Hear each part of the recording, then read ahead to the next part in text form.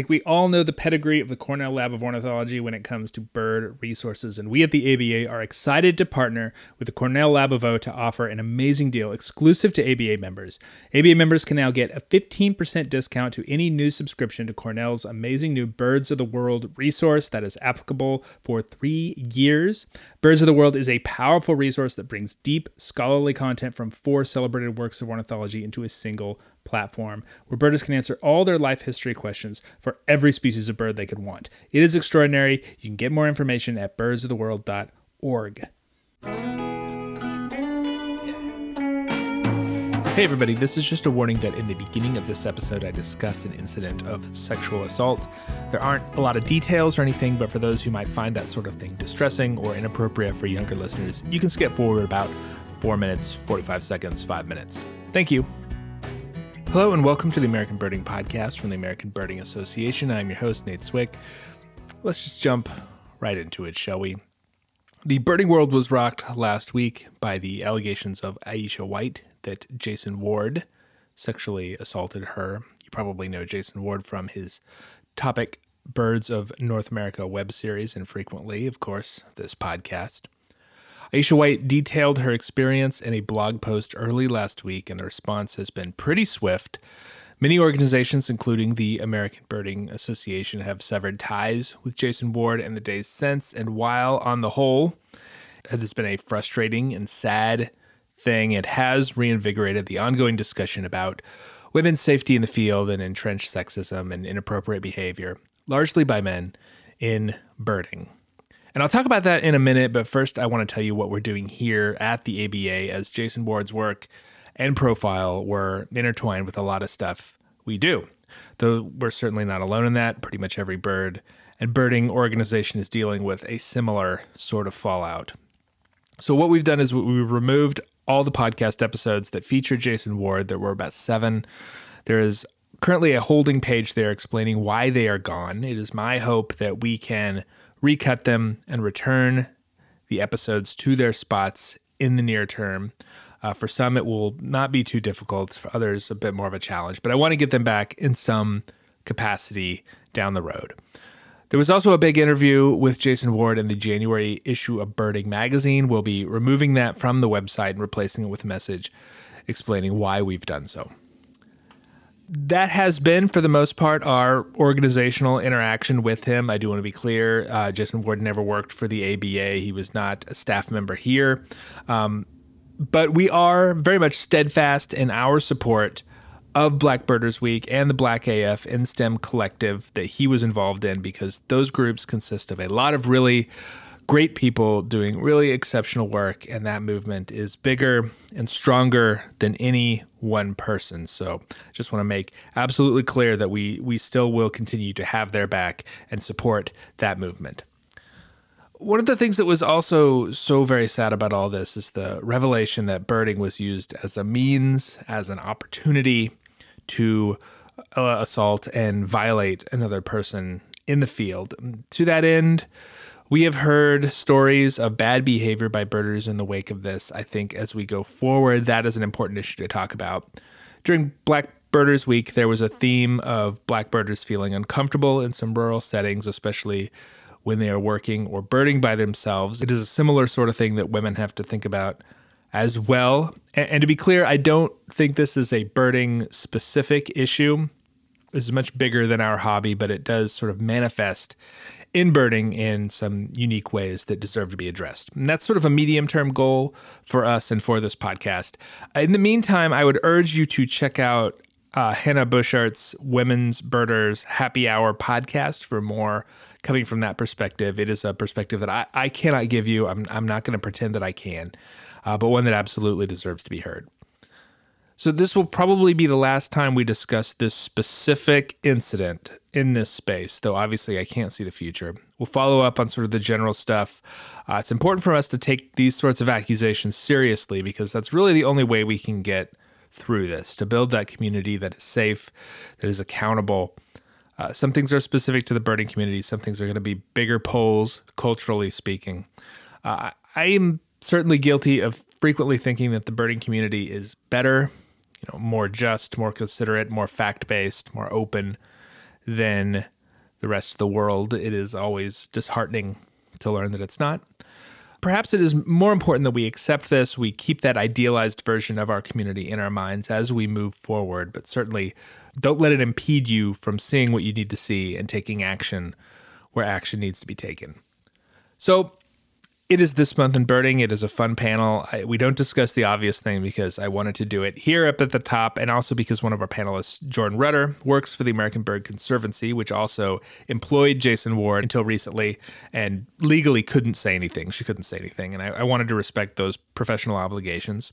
But the panel of Jordan Rudder, Jenny Duberstein, and Brody Cass-Talbot is a very good one, and the discussion of owl drama and the Patagonia picnic table effect is fantastic. We'll do the thing after this week's Rare Birds.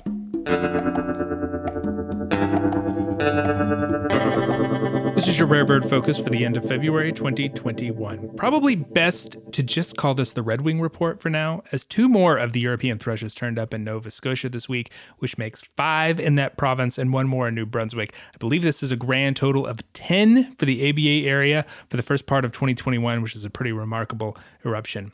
But let's talk first records. I have 1 to report from Georgia, where a Heermann's gull was seen on Tybee Island. Some have speculated that this is the same bird that has been hanging out on North Florida beaches for several months. Undoubtedly, birders in South Carolina are on the lookout, as it was seen not far at all as the gull flies from the state line.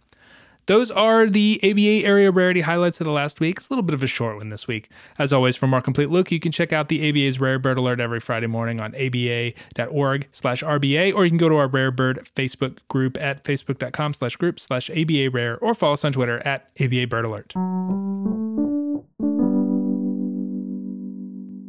Hi, everybody. What a month. It is the last Thursday in February, and that means it is time for This Month in Birding, and I'm pleased to welcome some birding friends to talk about the birding news of the month. And I feel like this month's maybe more than most. we sort of need each other. So I am grateful to all of you for your time today. The panel today, I will start off with my friend and ABA colleague and conservation champion of the Sonoran joint venture coming from Tucson, Arizona, Jenny Duberstein. Jenny, how are you? Hello, I'm great. It's lovely to be here. Next up, the only person I would trust to interview me on my own podcast, This Month in Birding stalwart, Jordan Rudder. Hello, Jordan. Hi, Nate. It's great to be here. And new to the panel, but not to the show. We spoke last year when COVID was exciting and new, and now, well, you know, from Portland, Oregon, Brody Cass-Talbot. Hello, Brody. It's an honor to be here with all 3 of you. Thanks for having me, Nate. So let's start with something light. Owl politics. The snowy owl in Central Park that I talked about in an earlier episode is still there, sort of shockingly, causing equal parts joy and drama. And even the New York Times has gotten involved with a piece about the line that we sort of have to walk between promoting birds and sharing the information and sort of overwhelming the birds themselves. A lot was made about the Manhattan Bird Alert Twitter account, which has been essentially the source for up to the moment information about the owl's whereabouts for a while.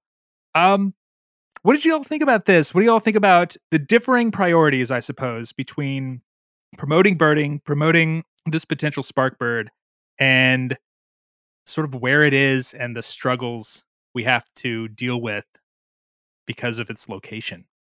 Well, I think that from an Oregon perspective, I think that most Oregon listeners would probably turn off the podcast at this point because it's a topic we've been discussing at great length over the last month. There's been 3 different kind of well-known stakeout owls. There's a saw-whet owl. There's a whole group of long-eared owls right off of a boardwalk at a national wildlife refuge. There's a screech owl that has this little cavity it roosts in. And so there's been lots of kind of, I don't want to say vitriol, but a lot of spirited discussion about the ethics of sharing where these birds are, especially when the National Wildlife Refuge shared that it said excitedly, there's all these long-eared owls like roosting right off the boardwalk. It's so cool. Right. And then birders got really upset. And it was an interesting debate because on one hand, I thought, honestly, it's not the general public, I think, in this case that we really need to worry about. It's the photographers that really want the, owl looking at them for the photograph. Right, yeah. But it's a fine line. But I think a friend did point out to me that, because I also moderate a WhatsApp group where we didn't have any firm rules about it. So it's been interesting to hear all of this debate around what the appropriate ethics are, where and where we cannot share this information. And I think most folks are coming down here, at least, back on the side of, share it with trusted individuals, but broadcasting to large groups of people, it's impossible to know, who those folks are. But it's been many words have been spilled recently here.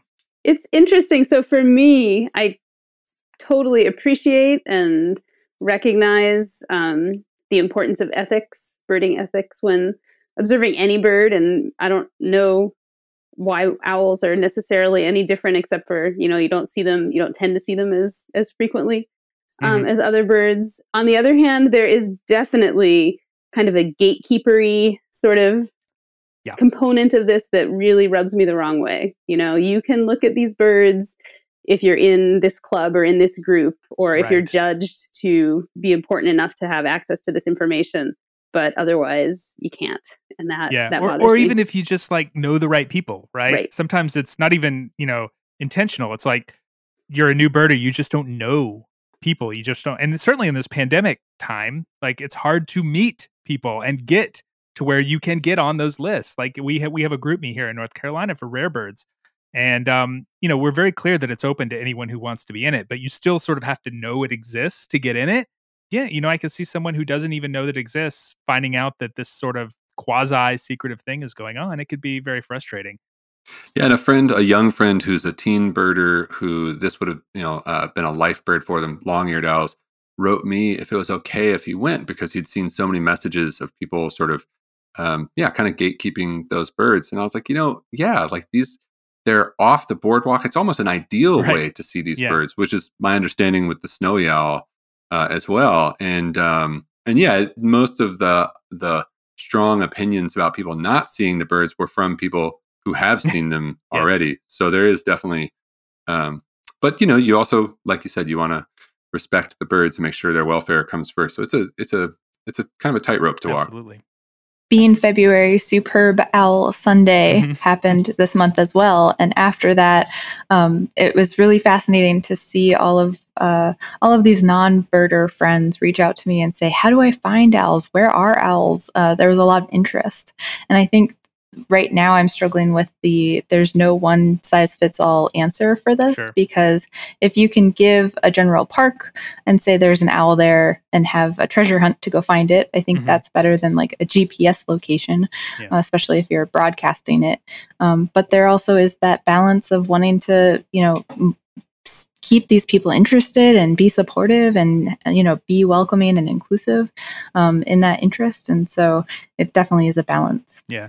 Yeah, and part of it, especially with the snowy owl in New York, it's how do you keep a bird like that secret, really? I mean, it's a big white dot in the middle of a field. It's kind of hard to miss a lot of times. So I think that we've been very fortunate, certainly, throwing it back to the sort of Manhattan Bird Alert and sort of the drama surrounding that as well, that account sort of has a reputation of being too loose with sharing bird information, particularly with those kind of small secretive owls like saw-whets and long-ears. But the snowy owl, it's a totally unique situation compared to the others, and so it's hard to take any sort of overarching ideas from this situation that you can apply to something like perhaps the ones in Oregon that you're talking about, Brody. Yeah, with these owls in Oregon, they're owls that you're not going to find if you don't know where they are. And whereas with that snowy owl, it's pretty hard to miss. I was reading something about this. I don't remember who said it, but they suggested, sort of the idea of so maybe this snowy owl in Central Park is kind of an ambassador. And is it ideal that lots of people are going to look at it and potentially disturbing it? Maybe not. Maybe the owl's not disturbed. It has wings. If it was really disturbed, maybe it would fly off. But kind of comparing it to animals in a zoo, that would, given its choice, would a tiger or a lion rather be in a zoo, even if it's a beautiful zoo with ample room to roam, versus, being in the wild?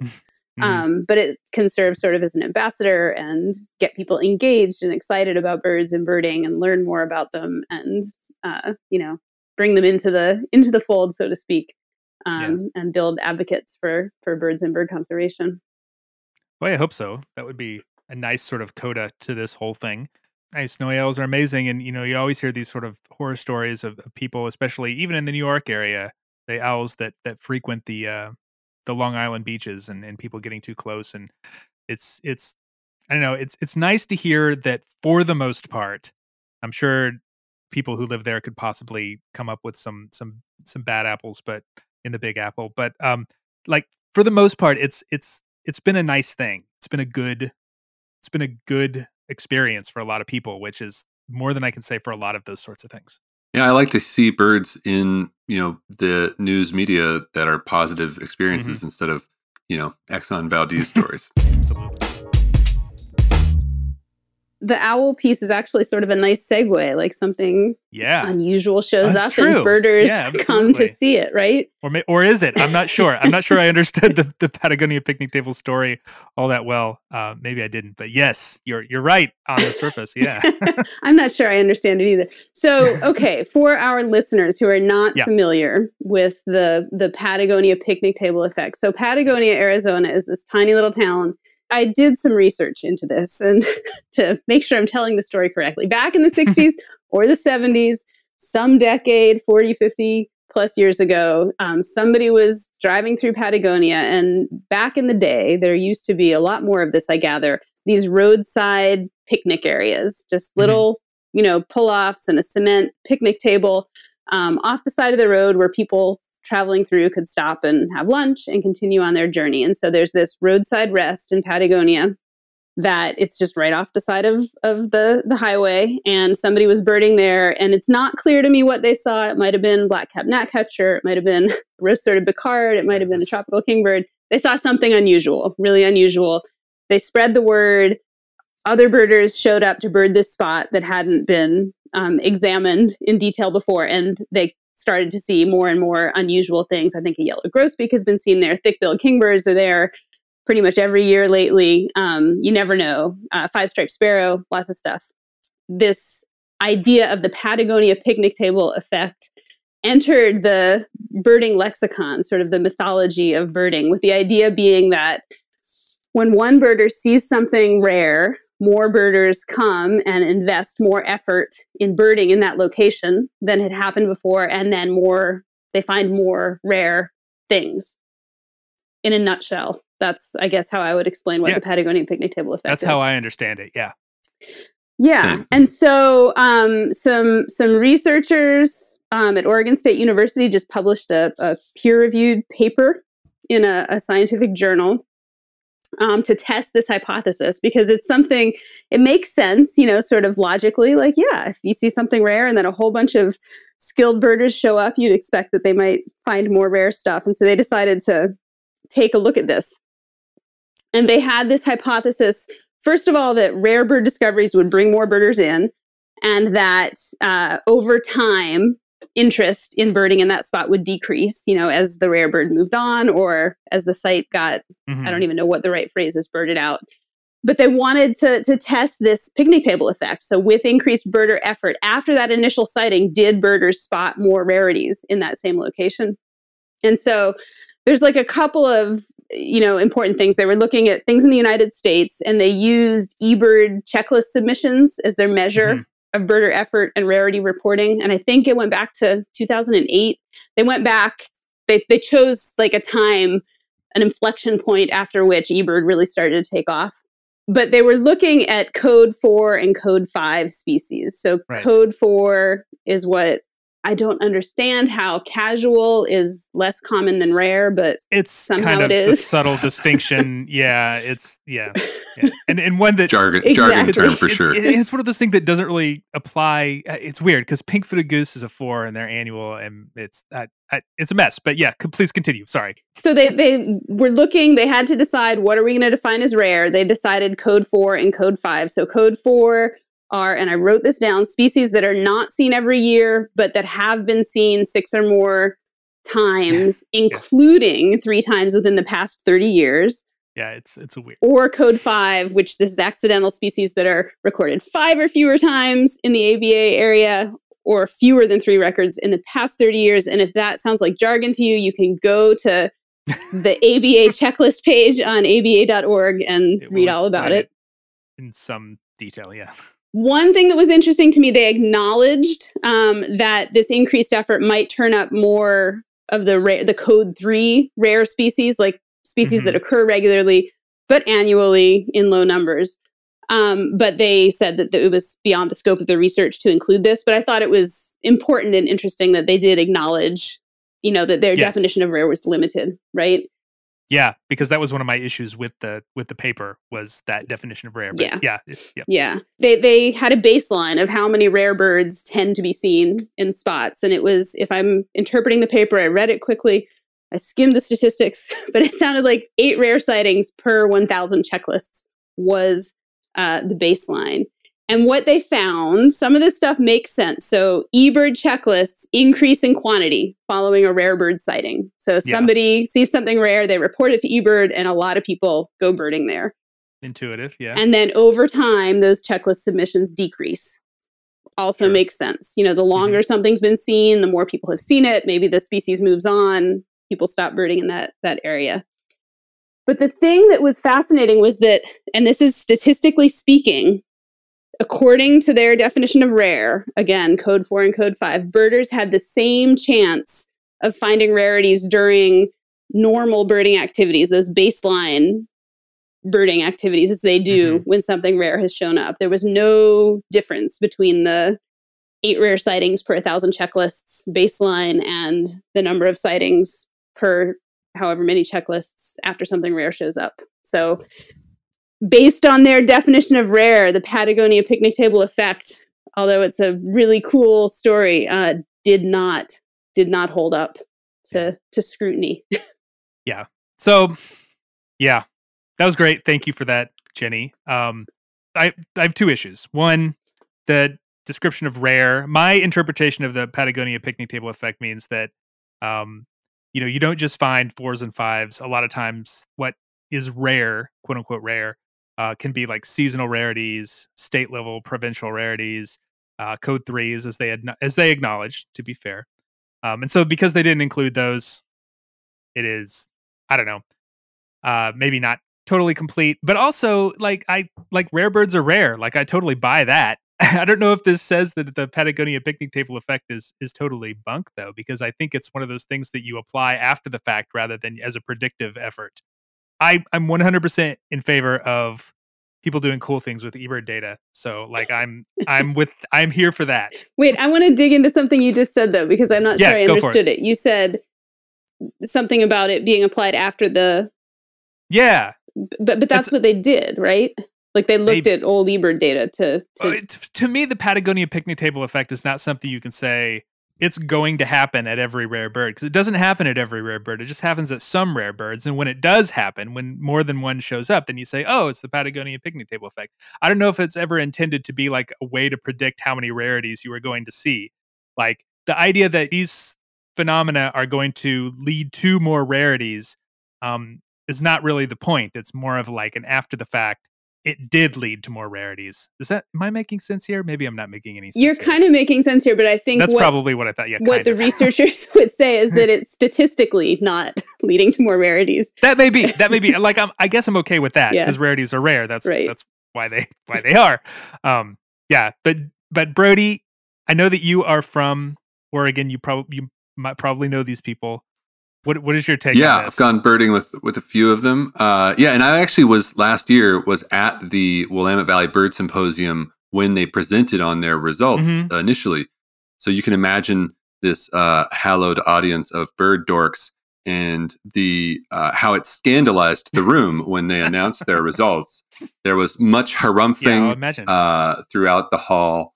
And then a year later, when this paper comes out, as it turns out, we have I think around the same week, about 100 miles down the road from Corvallis, which is where OSU is, in Salem, a birder finds a male painted bunting. Birders, in Oregon, that's a really good bird, and not very many records. And it's a male, of course, so lots of birders go to look for it. And a friend of mine, Rachel, while we're there in this suburban neighborhood, finds a red-naped sapsucker, which was also or at least a first documented county record for that county. And so here, just down the road is this like great example of the Patagonia picnic table effect with this pretty rare bird that definitely would not have been found if not for the first rare bird. But it's also a great example of kind of the limited scope of the paper because this is a regional rarity. We have red-naped sapsuckers breeding on the other side of the mountains, so it's not even a state rarity. But I think that just gets to the challenge that they had. And so my qualified defense of the paper, because I think a lot of the critiques have been in line with what you're saying, that having the scope of code 4 and 5 is ignoring a lot of the regional rarities that are still rarities. But I think that that's kind of the data set that they had to work with. I think it would have been so challenging to try and do these local rarities. And I guess the part that I really think about is that these folks, that the authors, they're well respected in the academic field, but also in the local birding scene. And I guess what I really liked about it is you kind of got to this too. I think that sometimes we feel like ornithology is up on this pedestal and all of the commoners are out, recreationally birding. And here we have these ornithologists that are like, here's this interesting theory that birding has given us. Let's try and create, evidence for it. And they weren't able to with that data set, but I just like that they brought that part of birding into the academic discussion. And I just want to throw down the challenge to Cornell, maybe because OSU is the other kind of powerhouse in ornithology. Maybe Cornell, they can tweak the numbers, do their own study, try and prove them wrong. I think that the authors would certainly not turn down a deeper look at this topic. I thought it was pretty interesting to follow. One of the authors is now at Cornell, so that cross-pollination is already happening, right? No, I thought it was I thought it was an interesting paper. And in doing some of the research for this, I was like Googling Patagonia picnic table effect and seeing what showed up. And one of the other contributors to the ABA podcast, an old blog post of Jody Enks from 2012, I think. Oh, yeah. You shared that with us. Yeah. I don't know if like notes, if you publish notes along with the podcast, but maybe you could include a link. Jody created this like really cool diagram of what the Patagonia picnic table effect looks like, looking at a kind of a social sciencey model diagram for it back in 2012. I think people who like charts will really dig it. Definitely. What do you think, Jordan? Do you have any thoughts on this? Yeah, I was going to chime in, especially after Brody was speaking about the like analysis part. And I feel like this would be a great thing to keep going with. And get the dictionary out and really explain what does rare mean. Working at American Bird Conservancy, when you say rare, I think of birds with very small populations, and so obviously I'm aware of ABA codes and that sort of rarity aspect to it. But, thinking about if someone sees a Florida grasshopper sparrow, that's rare no matter where you are, right? So thinking about just the definition, again, of rare meaning either vagrant, right? Like geographical aspect, or rare meaning small population would be really interesting. And then again, the local or regional aspect to it too, because I'm thinking, the tundra bean goose of Philly, like that was huge. That was kind of hard to deny as in terms of rarity. But then Maryland, where I live, had its first state record of a black-chinned hummingbird, and that was a huge deal in the local community. But of course, that wouldn't have been recorded in the study. It's cool. It's fun to talk about, again, as Brody said, the ornithology and birding overlapping. And if I could add one more. So one of the things that I do in the summers is I lead these young birder camps. And for Camp Chiricahua in Southeast Arizona, we spend a couple of nights in Patagonia. And one of the highlights of camp, and then I'm going to pass the mic back to Jordan because she experienced this as a young birder. We go to the roadside rest, and it's like a mecca for birders. The kids go there, and the picnic table is still there. It's cement, so it's decaying. It's not falling apart. It's still there, but like it's covered in poison ivy, awesome. the kids are like, take my picture in front of it. And I'm like, don't touch those plants, please. Yeah, when I went to Camp Chiricahua in 1994, I got my life rose-throated Picard at the Patagonia roadside rest stop. Nice. So, yeah. Wow. Yeah, I'm hopeful. I wasn't able to go and dig through my parents', physical photo albums and stuff just because of social distancing. But I look forward to the day when I can find my picture that I took at Camp Chiricahua on that picnic table. 50 years of birding history. Yeah. I mean, just that aspect of it alone, whether something is statistically significant, excuse me, or not, that is pretty cool. And just the totally connections that all of these birders who are connected because they have spent time at or dreamed about spending time at the Patagonia roadside rest is kind of neat. And I think it also just goes back, even whatever ends up mathematically with the Patagonia effect, it's the spark, right? Mm-hmm. It's emphasizing the treasure hunt aspect of birding that, they talked about location fatigue, but as someone who has gone out in their patch every day during COVID, every day is different. That it's like winning the lottery almost, because you just never know what you're going to find and what you're going to see. And that, I think, maybe I could start the Patagonia effect in my patch or something is kind of exciting. That's and, the birder dream. An aspect to keep going. Yeah. Totally. But the word rare is like a drug. I write the Rare Bird Alert in Portland, and folks will email me and they'll say, I have this boreal owl in my yard. And then they'll give me a recording and it's a Western screech owl. And I'm like, that's really cool. You've got this Western screech owl. And then, folks are like disappointed that it wasn't the boreal owl. And I'm like, well, you didn't have any owls in your yard before. Right. Now you've got one. Right. It's it is funny how the word rare is like so, folks are just always hoping that what they see is rare. It is I love chasing rare birds, to be honest, but it is funny how there's that, almost disdain for the common birds, even though that's what got all of us into this in the first place. Yeah, one of the other really interesting take-homes from the paper was they were just talking about the impact of eBird on influencing birder behavior, which is really true. And it's something, maybe this is a topic for another podcast that we've played around with in the area that I work with this game called Desert Avocaching, trying to use eBird to get birders to go birding in a particular spot. And they were part of the discussion of this paper talked about the very real influence, sort of a statistically measurable influence of eBird sightings and the eBird rare bird alerts on influencing where birders go. Yeah, we look forward to the paper on the eBird effect, though that might be a much longer one.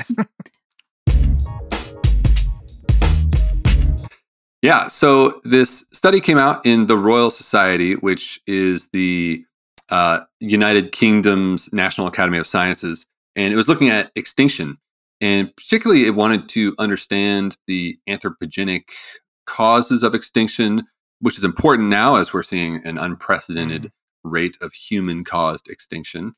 And so it decided to use as its case study 5 recently extinct species from North America, specifically the eastern half of the United States. Anybody want to list off those 5? Guess those 5? Well, Ivory-billed woodpecker. Passenger pigeon. Carolina parakeet. Jinx. There you go. Right, there's the third one. And then the last 2 are the hard ones. The Bachman's warbler and then the heath hen, Heath hen. Everyone forgets subspecies. You jumped in there. I know, exactly. Subspecies of the greater prairie chicken. And so they wanted to look at all these and use some genetic data analysis to see, was there any chance that these 5 species already had decreased genetic diversity? And so maybe it wasn't fully our fault. And I use the word our as the descendant of European colonialists. They did all this analysis to see if there were any genetic bottlenecks before European colonization, which they're specific in mentioning as their time frame. And they found that, nope, sure enough, it was 100% our fault. We killed all these birds all by ourselves. And so kind of a little bit of a depressing reminder of the anthropogenic effect, specifically of the post-colonial era. And I also thought it was an interesting choice for the Royal Society to choose these American species. Seemed like a little bit of looking down their nose at us there. But I also thought it was interesting, too, to read this. And they sort of refer to the two time periods of North America as post-colonial and the Pleistocene. And the post-colonial being the Anthropocene, and the Pleistocene being, before colonization. So like, and which is sort of a 1200s, 1300s. That seems pretty recent. Well, it's this sort of common complaint from the Native American community of how history and science tries to forget that there were people living here before European colonialization. Yeah. So I thought that was kind of an interesting. I was surprised actually that there wasn't somebody, in the peer review process that didn't point out kind of how they framed it, that it was this untouched wilderness, before we came and killed all of the parakeets. There were in fact like millions of people, and some with like very complex civilizations as well, and not driving some of the largest flocks of birds that we've ever seen into extinction in very short time periods. Yeah. So kind of a bummer of a story in a way, but it's good to know for sure. We finally have that. It's always nice to knock down some pervasive self-aggrandizing myths. So whatever we can do to get sort of the real story. Right. Can I say something provocative? Please.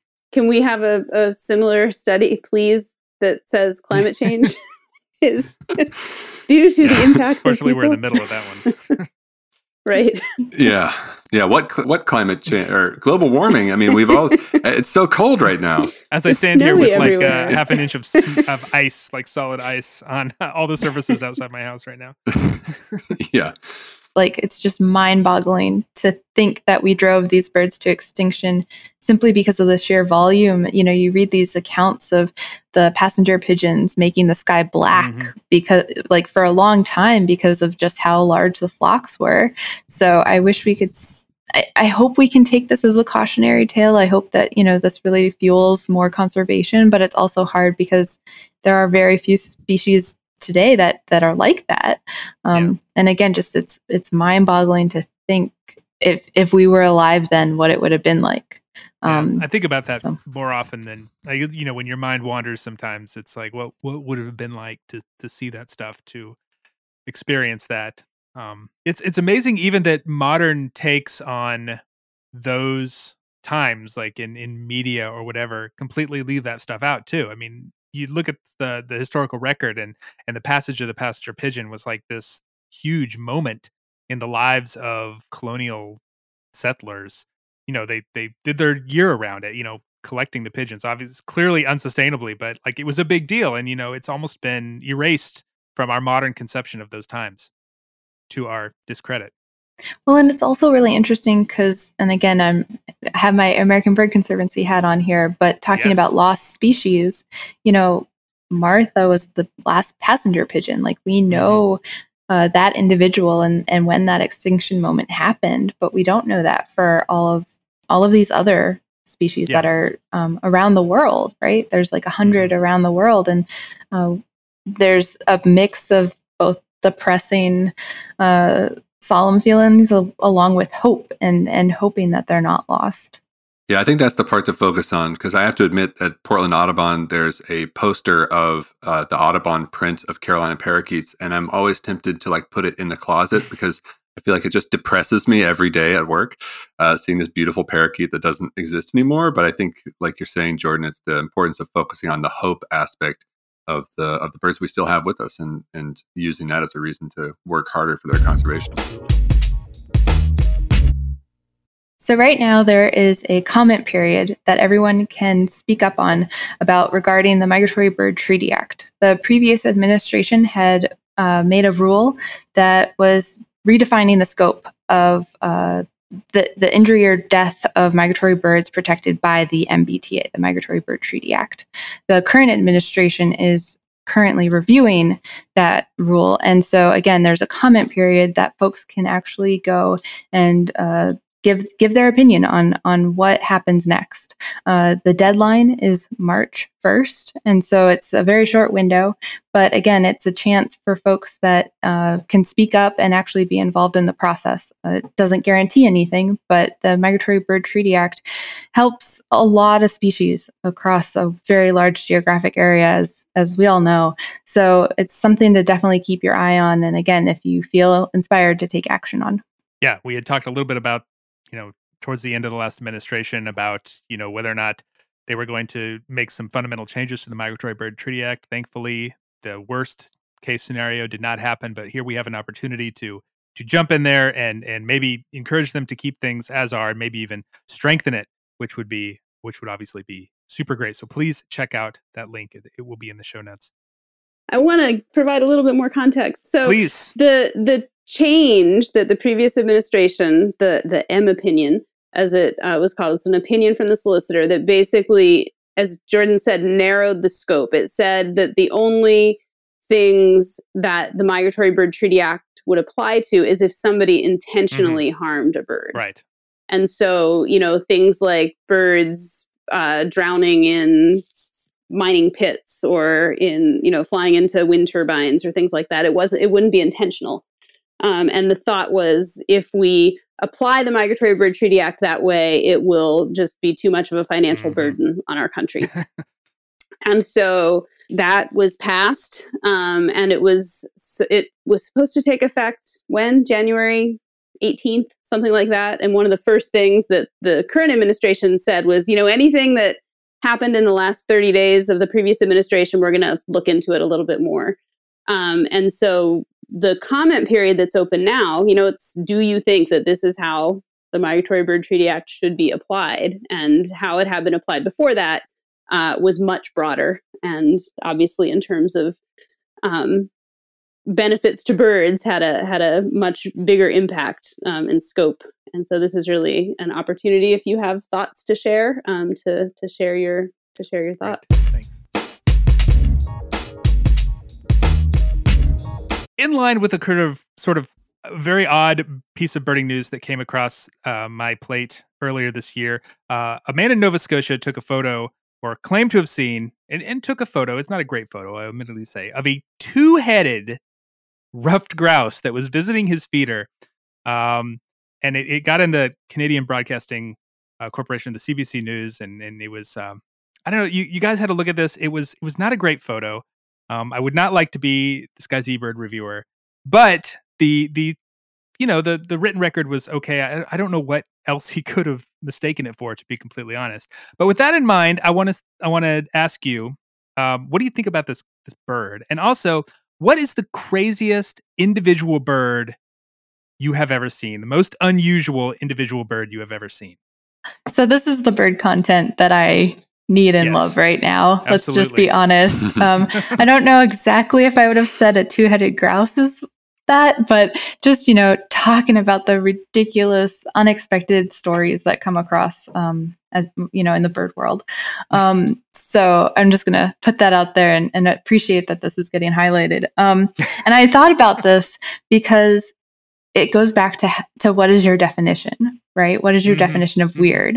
And I came up with two answers depending on that definition. One is I have seen some chickadees with the bill deformities where they've had the super long crossed bills. Because I was thinking weird in terms of, two-headed grouse like that. There's nothing that weird. Well, there's nothing that weird. But then I also was like weird in terms of just like weird birds, which I know sound, again, I'm struggling to define birds. And I didn't do a very good job defining it. So thank you for calling me out on that. Yeah. No. But my other gut reaction to this question was marabou stork. I'm just going to put it out there. Okay. I don't know how they got, how they came to be physically, but that is one weird bird in my opinion as well. I agree with that. Very weird looking bird. I have never seen anything even vaguely approaching a two-headed grouse. I was like, I've never seen anything weird. And so I was thinking more of like, wow, that's a strange, behavior type thing to see. And I was thinking back to years ago, when I lived in Colorado, I was doing this study of cavity nesting birds in Rocky Mountain National Park and the impacts of elk on aspen. And so I was going to all the aspen groves on the east side of the park and looking for all the cavities in every aspen tree and what was using it. And in one of the cavities, there were lots of violet green swallows and tree swallows and various other things. But so I found this cavity and I was like, oh, there's a bird poking its head out of the cavity.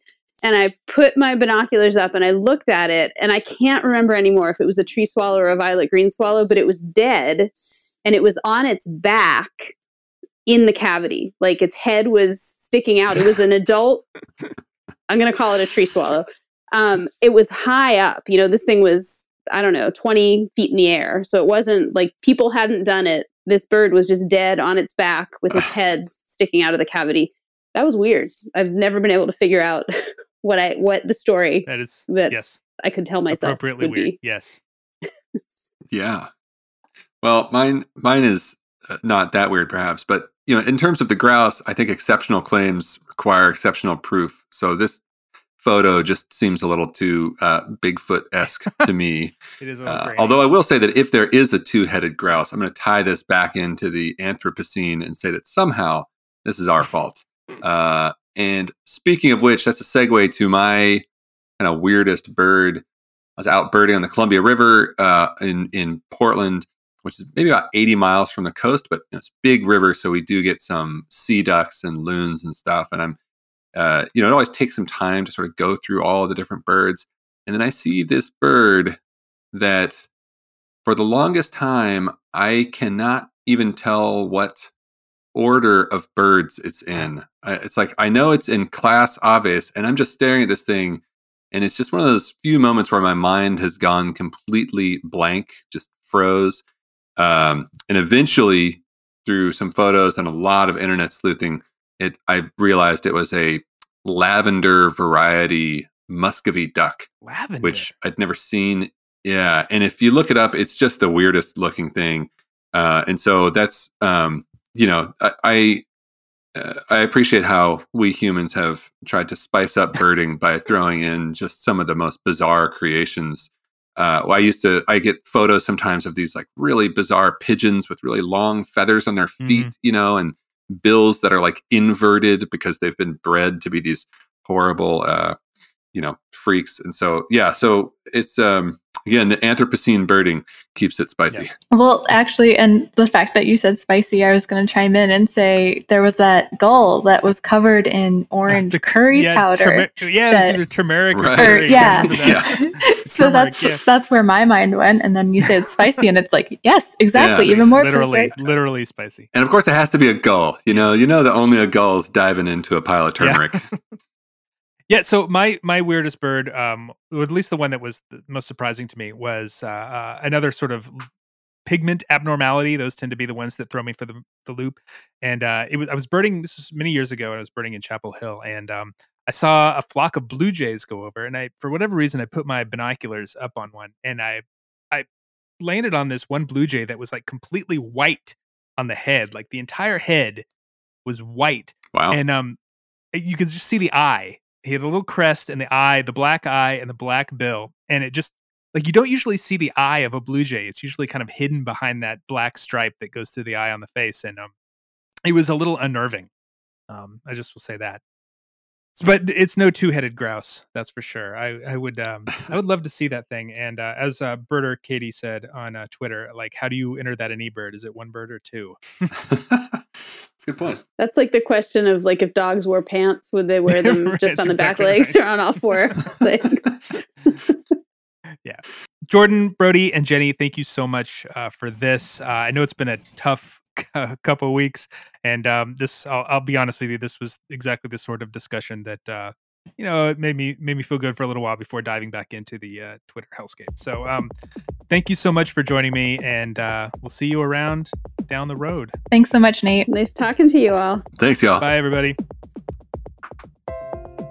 The The American Birding Podcast is brought to you by the American Birding Association. Please consider joining the ABA if you like what we do here. You'll get access to our print publications all about birds, discounts to our partners, and our thanks as we build a better birding community in the U.S., Canada, and the world. You can get more information about all our memberships, including e-memberships, at aba.org/join. I want to make a shout out to Kathy Bangert of Easton, Maryland, Patricia Miller of Salt Spring Island, British Columbia, Nancy Apple of Mount Pleasant, South Carolina, Kelly Dare of Smyrna, Georgia, William Burnt of Evanston, Indiana, Haley and Katie Dodge of Wakefield, Massachusetts, and Nathan Johnson and the Johnson family of Lancaster, New York, all of whom recently joined the ABA and noted the podcast as a reason. Thank you so much for all of that. I really do appreciate it a lot. Executive producer of the podcast and president of the ABA is Jeffrey Gordon, who is a big fan of the Patagonia picnic table affect, which is when you can't stop talking about your charcuterie board while wearing swanky outdoor wear.